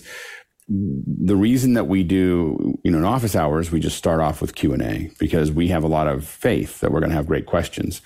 When other people do meetings, they usually talk for 45 minutes and then they open Q&A for 15 minutes. Why do they do that? Is because they're afraid of people asking questions. They're afraid they'll get the wrong questions. They won't get enough questions. That people will talk too long if they open the mic. If they, you know, there's all these structures, and that's a good example of basing it on the limitations of what you have, you know, and you're basing it, instead of basing it on what is the best result, you know. So you always want to be kind of, when you're thinking about ideas, or when I'm thinking about ideas, I'm always trying to think about what would produce the best result, and then how do I have logistics support that? You know, how do you have the logistics support the idea, as opposed to having the idea? And sometimes, to Allan's point, I'll have ideas that are just not possible. Like, you know, what we're doing here is what it was very much what I wanted Pixel Core to look like when I built it, but this kind of video was not available. You know, these kind of discussions were not available. And so I think that in live streaming, you know, it was very expensive to do more than a postage stamp. So in many times, you know, I think of things and then I set them down going, well, the logistics, in this case, time and all the technology around it isn't mature yet. So I'm just going to set this one on a shelf, you know, and then I'm going to work on the ones that can actually be done today. And so I think that is a big piece of it. The other thing for me that's really important about coming up with ideas is that I fiddle with them. So I don't just try to come up with an idea and then and have it completely form itself in my head. I want to have an idea. Like I have ideas around how we cover events. That's why we're down here covering an event, is we're fiddling with the idea. We're not done with the idea. We're tooling with what makes this work. And we're figuring, oh, I need this other little thing, or, oh, it'd be really nice. And you don't see that until you've done it. And, you know, and so you want to try to figure out ways for me, the ideation process and the doing process are kind of intertwined. You know, I'll think of something and then I'll do little tests with it, or I'll fiddle with something to see if I can't, understand the idea more effectively. And there's a lot of things we learn. Like there's all kind of Mukana, which is what we do our Q&A and our panel view and everything else, is a very organic thing that we go, oh, right. You know, that'd be really nice. Or it'd be really nice to have this little bit. And so those are the things that we are constantly doing to, dance with what's going on in reality. Allan, do you want to respond and add anything? No, only to say that I'm so glad Alex was here, because again, if anybody understands ideas and execution and, you know, what is involved with bringing something to fruition from an idea and juggling many, many, many ideas, Alex is an idea guy. And I'm always blown away by what he's able to accomplish. So So I'm glad you contributed to that discussion. So I agree with that, but he's also an implementation guy, which we have seen for this entire office hours experiment. And you get a sense of the authenticity of, I haven't just thought this up, but I've actually had to go out in the field and make it happen. And it's that unending list of little things that need to be checked off the checklist before you actually get decent quality. And even once you get decent quality the first time, going back to the checklist and identifying and finding and tweaking the pieces that will actually improve the quality of the eventual process is kind of never ending. I mean, I don't know if anybody has done a perfect show yet, even if the run list and everything goes well. In the post meetings that I've been in, there's always something like this part of comms in the background, or this title was not to my absolute standard. So you never finish trying to make things better. And Alex, can you talk a little bit about that iteration process, how you look at identifying what is important to work on for the next stage so that you continue to make progress? Yeah, I mean, I think that one of the things that's really important is that you have to be a pragmatic perfectionist. I know that sounds like those are things that are, those sound like opposites, but they're not, in the sense that you have a vision of what you're trying to produce, and you're constantly going towards that vision. And it is this perfect thing that you're not willing to just go, well, this is the way we're doing it now. You're not willing to give up on that vision. But at the same time, you're like, but this is what I can do today. And this is how this, and you have to forgive that not everything's going to be perfect, that my white balance is not going to be perfect today. You have to forgive that and go, well, I'm going to keep on doing it. I'm not going to stop, because what's really easy is to never have something come out of the pipe because it has to be perfect. So if you're a perfectionist, if you're a idealistic perfectionist, you'll do one of two things. You'll either never get it out the door. You'll fiddle with it and play with it in private and work on stuff. And we've all had those projects that just never get out the door because you just want it. And oftentimes the things that don't get out the door are the things that you feel are the most important, because, you know, there's kind of a value that you've created to that makes it very hard to move forward. And so part of it is that if you're this idealistic perfectionist, you'll either do that or you'll do something and immediately hate it, which is a very common thing for artists, especially me. Like I rarely want to talk about anything in the past. Like, you know, like a week ago is like, okay, that was a week ago, and now we're doing something, you know, I'm going to keep moving forward. So, and then you'll stop doing, the key is not to just look at it didn't work, and stop working on it. That's another thing that's a really tempting thing to do. So a pragmatic perfectionist is really someone who is never satisfied, but okay with where you're at, you know, at the same time. And that's a really, you know, it's a balance that you have to have, you know, and I have to admit that, you know, for me, I'm kind of a pragmatic perfectionist about everything. So I'm, you know, like, it's not just what we do here. It's not what I do at work. You know, I when I'm home, I make my wife a latte, and I'm trying to build the perfect latte every day. Like every day I pay attention to it. No one can talk to me while I'm doing it, because I'm trying to figure out the exact weight, the thing, where the little nozzle goes and how dense the bubbles are and all the, but that is like how I do what I, you know, everything I do is, and because I find that to be, it's a kind of a more of a Japanese approach to things, where you want to have everything be the thing. And you don't have time to do that with everything. But I think that I'm always looking for, I find that it makes things interesting to me to do that. But I think that pragmatic perfectionism is really, really important. It's not a term I've heard anybody else kick around. It's just something I call it.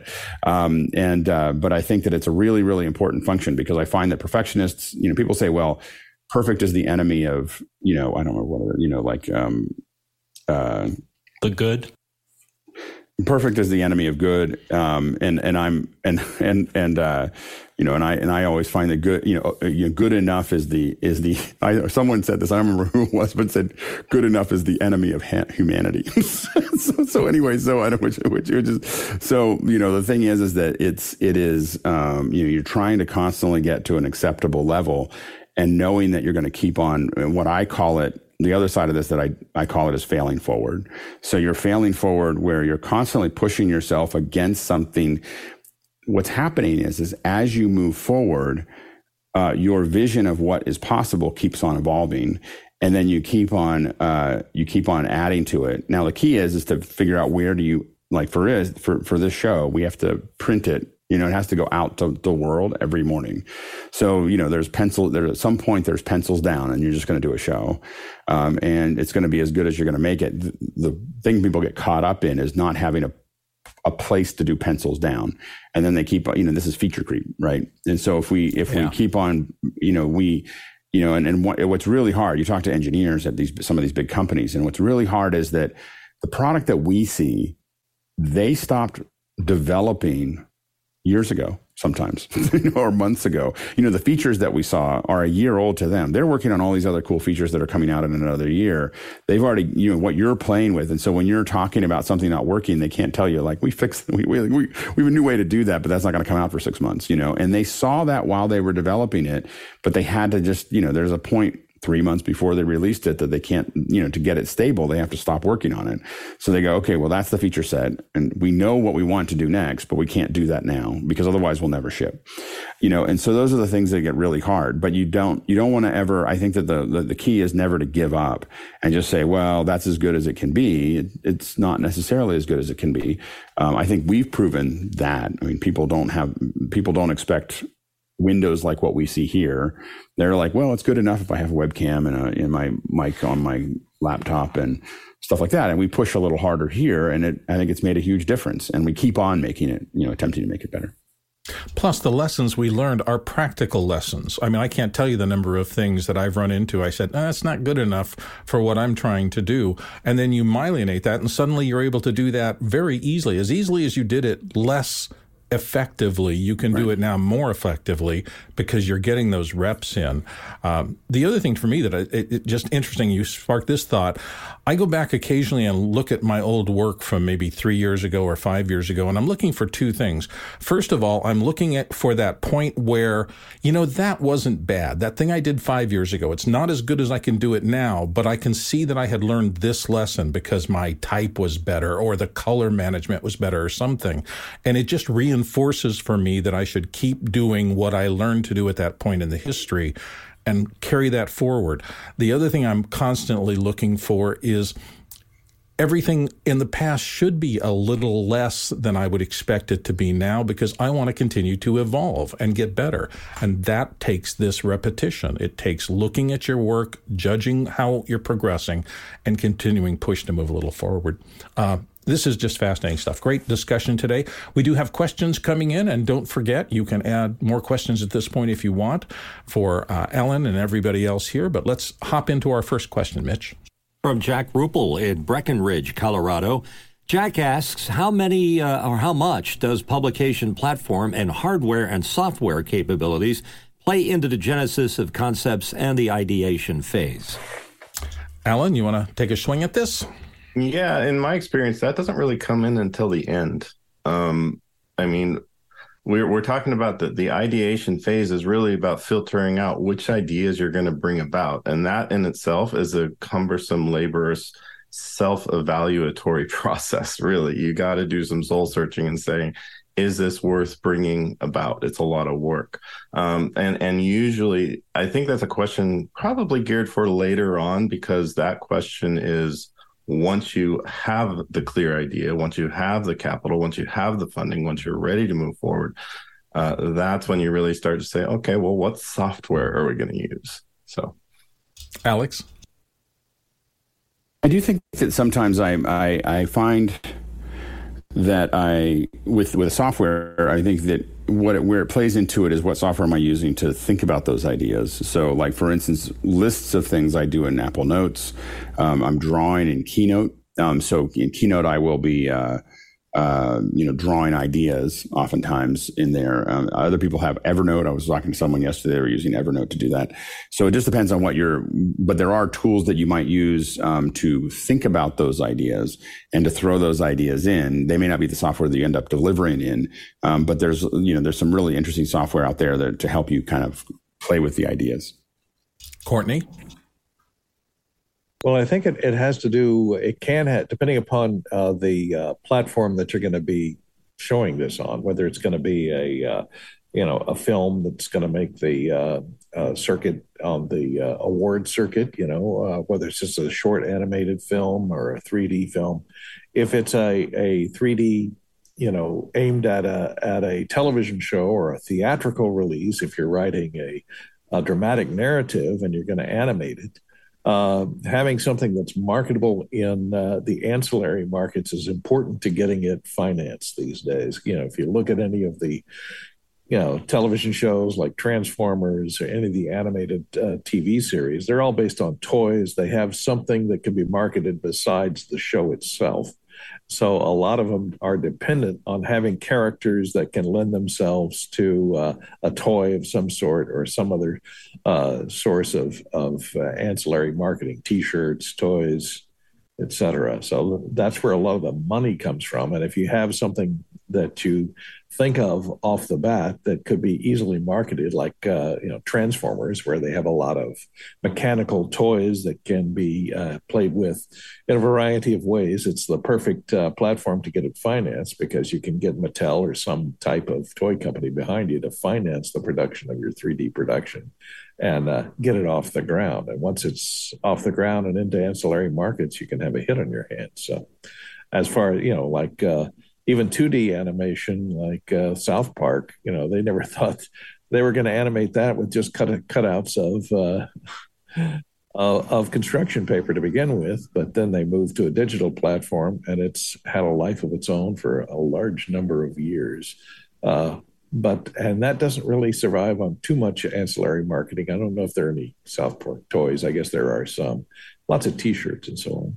But I imagine they have a lot of income from other than the storyline itself. So the storyline and the characters have to be likable, and they have to be marketable other than in the story. And I'm funny because what hit me as a thought early in my career was I can follow what the market wants, and there's nothing wrong with that. I mean, we're in this for business purposes, and if I go, oh, AI is hot, I need to figure out something in AI because that's going to be coming up, so I need to spend all my time thinking about doing something in that respect.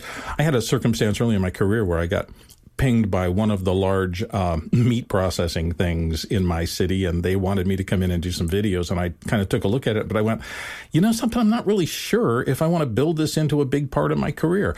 I have no problem with their product and the rest of that, but do I really want to be on slaughterhouse lines shooting, 4 days a month? And is that going to make me fulfilled as somebody who wants to create content? And my answer for myself was no. Again, I don't have a problem with the product, and I understand that it feeds a lot of people and the rest of that. And this was a big globally shipping operation, and so it could have been a nice, solid income stream for the rest of my career, but it wasn't really where my heart was.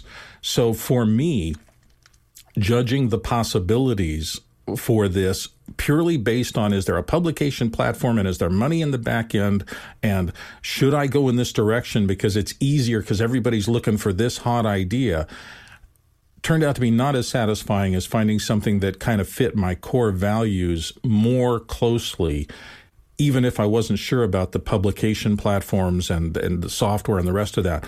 I felt like the core idea, if it was a solid idea and really had value in the world, I could fit it around different distribution platforms and things like that. That's how I thought about it. I don't know if anybody else does the same thing, but I'm happy I made the choices that I made. Let's go to the next question. From Paul Wallace in Austin, Texas. Paul asked, what software do you use for 3D production? Allan, what are you into these days? It really depends. This is actually kind of a frustrating subject. I keep hoping the market will kind of stabilize into, we have Photoshop. Photoshop is the master of image editing. It's kind of the settled king, right? There really is no king in the 3D world. And 3D is very, very complicated subject. All the applications are very different and they're hard to master. And depending on what clients you have and depending on what project is, it's always changing. I will tell you that the most common things I use, some by choice, some by necessity, are Maya, mostly Maya, Modo, sometimes Cinema 4D. But yeah, it really just kind of depends on any number of factors. So Allan, if a young person were to come up to you today and say, I'd like to get into this, what would you recommend as their starter software? Is it Blender or something, is there something that this will teach you the basic concepts overall? Yeah, well, the basic concepts principle is important there, because there are things that are applicable for between all 3D software applications, where if you learn one, it'll be applicable to another. But at the same time, all 3D applications do things very differently, and it takes a long time to get familiar. You become invested with it and how it works. And they call it the valley of pain when you get really fluent in one application and then you have to go to another one. And it's like, I have to unlearn everything I learned and redevelop these motor skills. So it's very I've vacationed in the valley of pain quite often in my career. Yeah. I think I've been there too. Ho, ho, ho.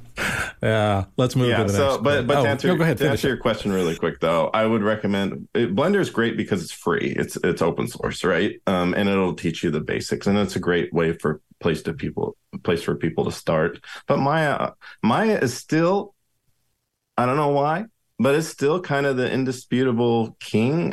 Most studios still use Maya or a lot of them use Cinema 4D, especially in the advertising world, but in visual effects, still Maya. I think it's because they're very prominent in schools. They have a huge installed user base, and they have a free educational version, which a lot of software does. So, but it's the learning curve is a brick wall.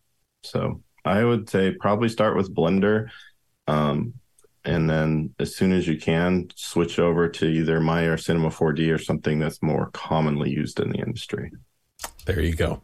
Next question. Dave Troutman from Edmonton, Canada asks, animators used to need an instinctive awareness of how things move. Has the embedded physics in today's software removed that need to understand how things move? So, Allan, that's interesting. Do the puppeteering things that are built in mean you don't have to know as much, or do you still have to have that basic grounding in mechanics and body? Well, this is changing. I'm actually looking at a lot of what's coming out on AI. I don't know. I don't know what it has in store. I will say the people that master the actual skills of knowing how things move, you're always going to need to know that to some level, and you're always going to be at an advantage. But to the effects that the software does simulations and the dynamics are calculated for you, and to the extent that AI is now coming into place where people can just take a video and AI will analyze the video and even create a rigged character animated on top of that video and really do a pretty good job getting you where you need to be. And then you just kind of need to go in and finesse it.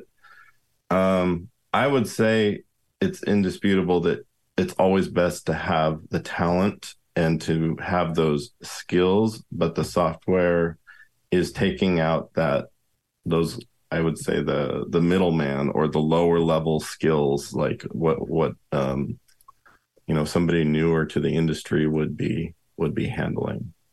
Do you think there's ever a chance we'll get a 3D version of ChatGPT or Midjourney or something like that manages to create code for movements off of a voice prompt or a text prompt or something? Have this character run around the stadium track 3 times and jump after 7, 12, and 15 minutes. Yeah, these large language models in AI, I'm just thinking about all the potential applications. It's only a matter of time before it's actually, you can use text prompts to direct a rig on what to do. I absolutely see it. I don't know how long it'll take, but AI is going to be a big deal. Well, as a rote mechanical time saver, I can't imagine a technology that has more potential to be able to codify things that you do repetitively, like make the character happy, and maybe you've built in a set of behaviors for facial construction that do that. On a good note, I mean, the things that AI is handling are the things that's like, well, I don't really want to have to handle that, and it's enabling you to do a lot more with a lot less. And a lot less resources. And from a storytelling and an independent, entrepreneurial mindset, I'm like, this is fantastic. It's like I have these tools that I never had before. But it's from a labor and a disruptive technology position, that's the other side of it, in that, well, it's not as labor intensive, so I don't use many people, and what are they going to do for jobs? Yeah, well, we're all struggling with this change. It's going to be huge. Courtney, you had some thoughts on this? Yeah, Alan covered a lot of it.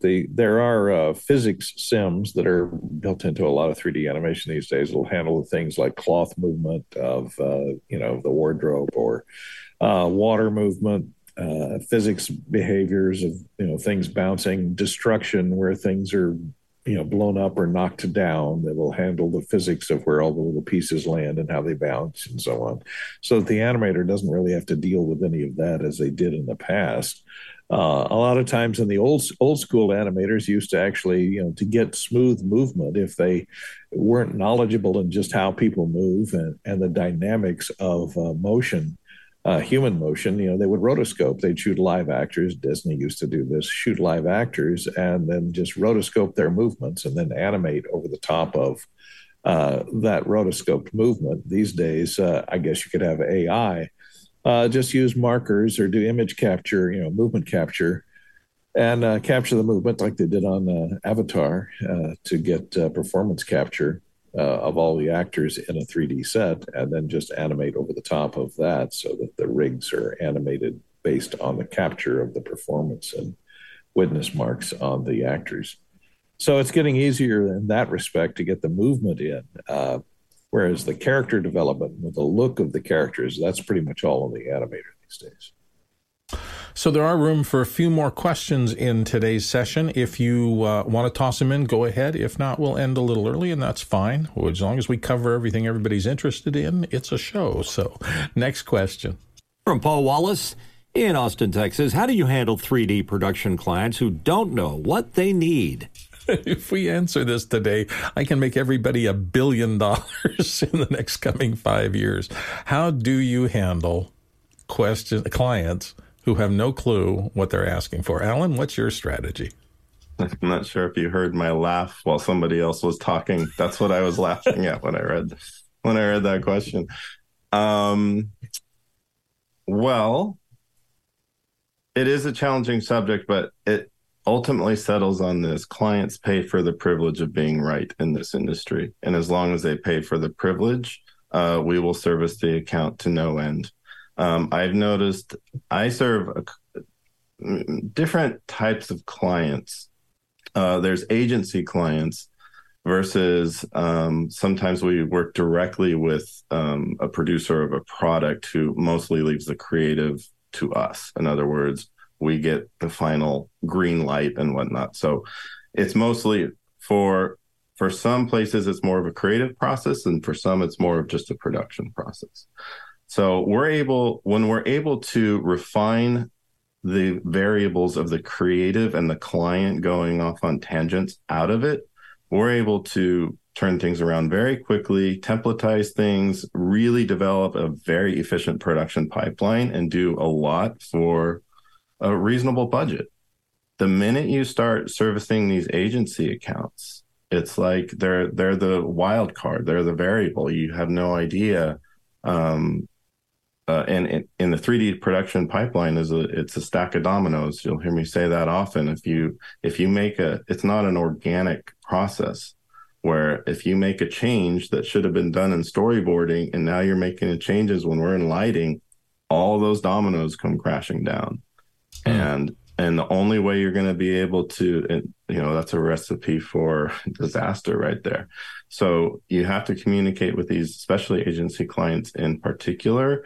And that's one of the reasons agency budgets tend to be exponentially higher, because they pay for the privilege. But even with that, there has to be a high degree of collaboration between production and creatives. You need a mediator in there to kind of negotiate. It's very challenging. So yeah, actually, one of the most interesting guests we've had a lot of interesting guests, but the video game person who talked us through their their prep for that and had a whole series of, at this point, here's the hierarchy of what needs to be close to done, and here's what in our early stages can be just wild sketch, don't worry about it. But marching through that chart so that you knew that if you don't do something in phase 1 and get it locked in enough, it's going to cost you an awful lot and phase 4 or phase 3, which is kind of what you're talking about. I mean, the more you make good decisions along the path, the smoother the path goes. If you don't know that you should really pay attention to designing the logo and you've got the logo in 10,000 things later, it's a real hassle to go fix it then as opposed to getting it right in the first place. Is that the kind of thing you see? And what kind of things do people make mistakes on in that area? Well, just so you know, the process that we're going to be covering is really detailing the pipeline for this specific reason. It's listing out every domino. We're going to be covering it, every month, right? We're going to be covering a different subject in that pipeline, and you'll really get to understand why each domino is so important. I'm not sure if this answers your question, but a thought came as you were asking it. In like a Pixar production pipeline, this is like a closed system. This is where everybody in Pixar knows the process, and the people that are writing the story are actually going to be producing it. So this is like an idealized system. And the minute you bring an external creative who wants to organically, just kind of design on the fly, that is not compatible at all. Oh, that's interesting. So there's hierarchical kind of rigidity up and down different kinds of shops. Yeah, you have to work out this pipeline we're going to be reviewing is the only way to efficiently work it out. If you don't work it out in this linear process that we're going to be talking about, the budget will explode and or the results will be deeply compromised. So, and that's, again, this question is kind of opening. It's like feeling a bigger conversation, but how do you handle 3D production clients who don't know what they need? Wow. You have to micromanage every step of the way and communicate flawlessly and get them to fall into the system. I have an analogy. I have a really good analogy. What happens if you're going to buy a home, right? When you're going to buy and build a home, let's say you're going to build a home. Do you make a blueprint change when you're in framing or drywall? No, you don't. And if you do, it's going to cost you a lot of money. And this is an analogy I use in clients. Say, if you don't follow this, you have to sign off. Sign off at this stage. Sign off at this stage. And once you sign off, if you go back to that pre-production phase and make a change, it's going to cost the same way it would cost you to go back to blueprint when you're in drywall or framing or whatever, right? So it's kind of how you didn't never want to bring the bulldozers out once you've got the framing done. Right? The foundation should have been specified, and you should know where all the pipe stems are coming up, and they have to stay there. Next question. Allan, speaking of blueprints, what do you use for previs? Artists. Oh, do you have SketchUp tools though that you use for communicating your thoughts to somebody? Do you use any quick idea? I'm a terrible sketch artist. I don't share my sketches with anybody.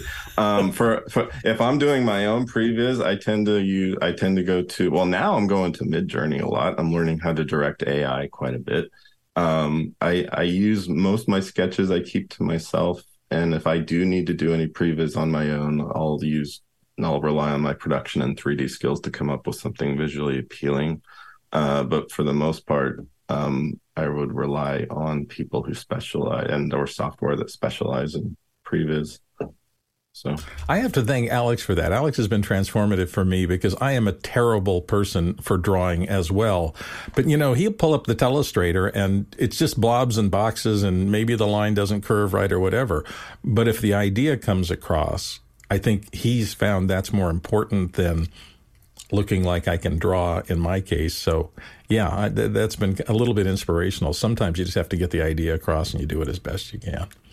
Let's go to the... go ahead. Oh, sorry. I was just thinking previs is actually a skill. When I think of what it's, people say, oh, Allan, you're such a good artist, or so-and-so, you're such a good artist.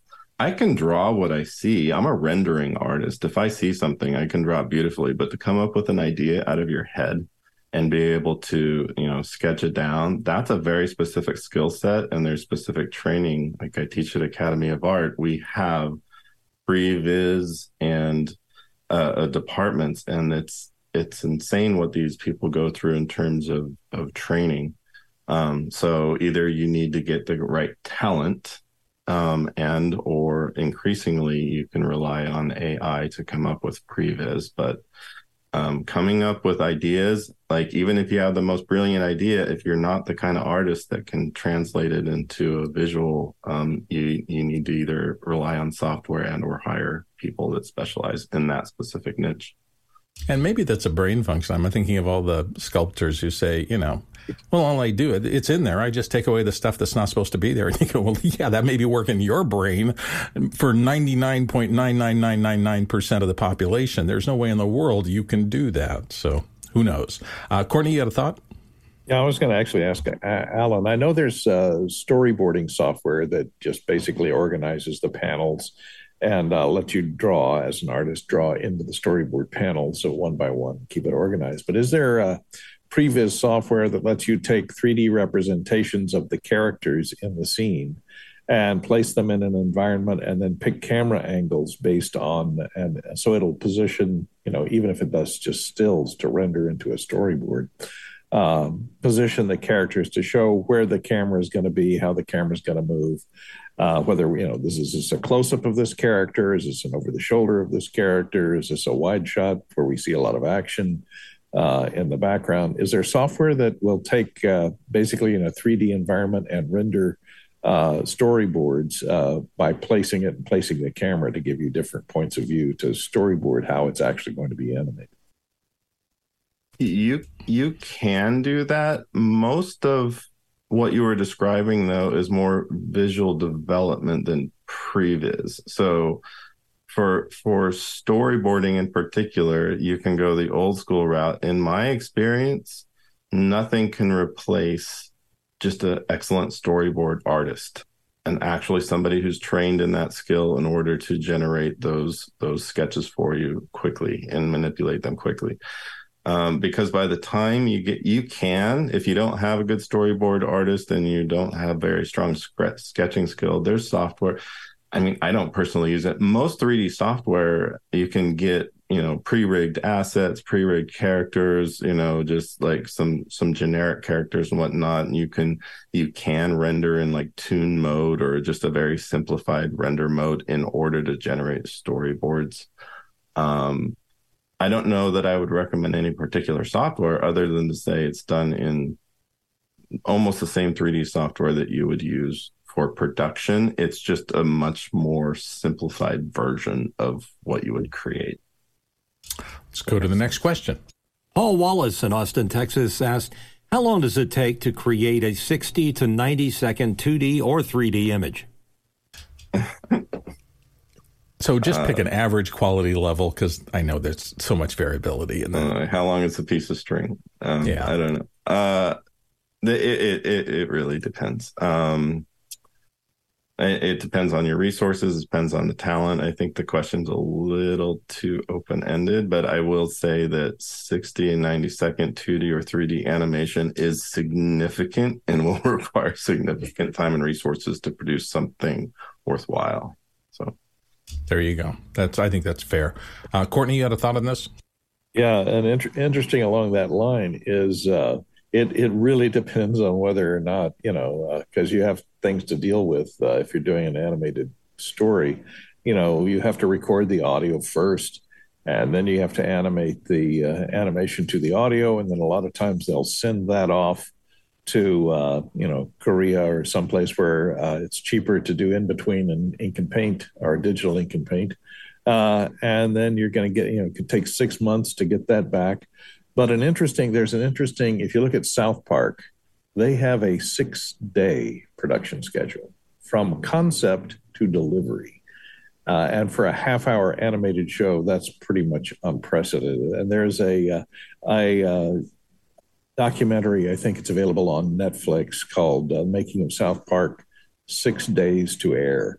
And it's interesting because it shows you, it outlines how they produce that show because it's topical and has to get to air within 6 days. And it's animated. Thankfully, they're doing, just kind of cutout type of animation, and it's all done in software these days, so they don't have to send it off to do ink and paint in-betweens. It's all done with a computer. But it's amazing that it has that short a production schedule from concept and writing the script to delivery in 6 days. That's pretty unheard of. Mitchell? I've had clients ask me questions like this, and sometimes they just don't know. They have no idea, but they do know what their pocketbook will support. So I always have a scare you number in the back of my head. And if a client that didn't know what they were asking for said, well, what's it going to cost to do a 60-second animation? I usually go, I don't know, about $5,000 a second, or whatever, just a number in your head that's going to get them into the right frame of mind to receive a final quote for the project, because you got to get over that hump. Otherwise, you're just going to waste your time with them. I have a similar thing. I'd say, well, back in the 1970s, there used to be this figure people tossed around, $1,000 a finished minute for video production. That's 1970. Figure it out from there. If they just go and do inflation from there, you end up with a pretty robust budget. All these tricks. Alan, you had a thought? Yes, actually, that's a really good point Mitchell brought up. I float around the idea just to get people in the right frame of reference.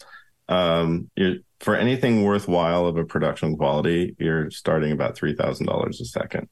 And that first second is insanely expensive because you have to produce all the assets for that first second. All right. The longer it is, it kind of spreads out. Economies of scale. Yeah. Yeah. Economies of scale. Let's go to the next question. From Josh Kaufman in Pittsburgh, PA. What part does the desire to realize an idea motivate learning tools? Conversely, what are examples of mastering tools opening up ranges of concepts that contribute to greater creativity? This is an interesting question, Alan. Did it resonate for you? I'm trying to parse that one. Sorry. I guess I kind of took it as, do the tools determine what you can do in terms of realization of ideas, or do the concepts kind of breed new tools? It's symbiotic, right? Yeah. If you look at the 3D production pipeline, like what's coming out, I think we take for granted that pretty much anything is possible now. Pretty much anything. Like, you go back to what Pixar was creating when they were born, like the Tin Toy. Go watch Tin Toy and see what was possible then. And they were pulling the best of the best to try to actually make that animation. So now I think the tools are there. As long as you have the budget and the resources, nothing is really impossible anymore. Courtney, you have a quick thought? Yeah, you mentioned earlier using Midjourney to kind of brainstorm to come up with a character or something, just starting with a description of, what is this character, how tall is he? What does he look like? Is it male, female? What era, et cetera, and letting Midjourney generate a variety of looks for you. Do you use Midjourney to brainstorm and look for ideas? I do, increasingly. I'm becoming a bit of a Midjourney addict. When Alex actually was the one who turned me on to it, he's the one who showed me about. I told the panel here, I had very mixed reaction, and now I'm using it all the time. Because again, if you're thinking about it from the perspective of a director or an entrepreneur or somebody trying to create a vision, it's an insanely great, powerful tool. And I find myself relying on it more and more, and it's great for brainstorming and often accelerates my ideas more than diminish them. So, next question. Next one from John Fisher in Oklahoma City, Oklahoma. In software development, tool improvements are sometimes significant enough to cause me to step back and restart the ideation iteration cycle. Do you experience this in media production as well? Your thoughts? Yes, and I think I have an example of that, if I'm understanding the question correctly. In software development, tool improvements are sometimes significant enough to cause to step back and restart the idea. I get stuck in this. To me, this kind of touches on what Alex was talking about, practical or pragmatic perfectionism. Was that the term he talked about? Where if I'm creating a rig or producing something, I tend to always, as I'm producing it, I think how it could be made better. And then I tend to want to go back and redo it and redo it and redo it and redo it and make it better and better. But there's a point at which you just have to say, I'm done. And I have to like follow this through, because that perfectionist tendency of I could make this better will cripple you in the end. So it just becomes something where you have to internally regulate, use your inner wisdom to figure out, because you'll get in a endless cycle, a loop cycle, and you'll never actually finish anything unless you control that tendency. Next question.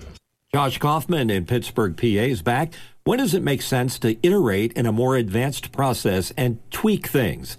What creative changes demand a return to the conceptual tools? We talked about that a little before, but Alan, do you have any additional thoughts about when to move on? Yeah, I think we kind of covered that pretty well. It's time, it's budget, it's if you're a perfectionist, then good enough is probably pretty darn good, and you have to just learn to let it go. So there you go. I like the let it go stage. You start to get a sense of when is this okay to let go? Yeah, it's exactly. just fine. Let's go to the next question. Gordon Lake from Los Angeles, California asks, will AI tools bring down the cost of 3D to a point where it'll be hard to make money in 3D? Oh, that's always the question of the current era. Alan, it's already hard to make money. Yes, it will bring down the cost. It will raise demands. In some ways, all right, I have an observation here. Imagine a client that plays around with Midjourney and or some creative development team that plays around with Midjourney and comes up with some amazing, stunning visuals that would otherwise never have been possible. And otherwise, it's such a Midjourney or whatever, it's such a great tool for visualizing and brainstorming. And you're going to come up with something much stronger than you might have had you just relied on Google Images or something, right? So the expectations of what you want to create have gone way up. But here's the thing. To actually generate what you can do in Midjourney, to regenerate it and make it possible from the visual effects and 3D realm is much, much, much more difficult. It's totally different technology. And to be able to take that vision and apply it in the 3D and visual effects world is a totally different discipline. And it's actually putting more strain on these artists because it's a higher quality. It's difficult to do. It's difficult to replicate for the purposes of visual effects and animation, and to be able to micromanage and direct the way we want to direct this stuff. What Midjourney is doing, it's very, very difficult to do. So in the short term, and until these tools are refined to a degree, it's actually putting more of a burden on 3D artists because the ideas are bigger and more difficult to create. There you go. Allan, great session. Thank you so much for your commitment to being here today and to being here in the future. We're really looking forward to continuing with you on this journey. I've got some notes. Don't forget, SIGGRAPH starts tonight, our coverage, 4 to 6 p.m. Today, tomorrow, 1 to 3 p.m. Grant Whitehead is hosting the show tonight. I'm hosting the show tomorrow on Wednesday. Office Hours is going to be on the show floor, looking at all the latest in graphics technology. Some things coming up. Carl Winkler from Electrosonics is going to be here on Wednesday, so that should be a really exciting show. PlayOut B, our friend Jonas Dottel will be talking about the latest PlayOut B 2.0 on Thursday. On Friday, we're going to be looking back at what we're going to be doing tomorrow and tonight. So we're going to be talking about how we covered SIGGRAPH technically and creatively. Our thanks, as always, to all of our producers, everybody who helps by generating questions that drive this show. We couldn't do it without you. Also, the panelists who show up here every day and contribute their expertise for the entire group. We appreciate everybody who has done that over the course of the years. We've learned so much. After Hours is 24/7. Don't forget that. Also, don't forget we have traveled on the Palak Traversal 83,185 miles. That's 133,872 kilometers. That's more than 558 million bananas for scale, or 3.3 times around the Earth. We will be back tomorrow. Thank you for watching.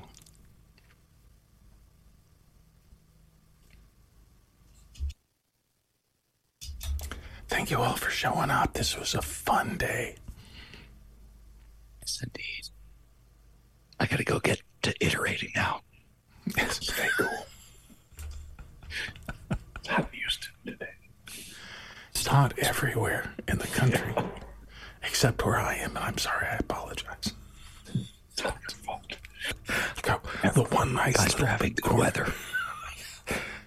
Ask me if I think moving from Phoenix to San Diego was a good idea today.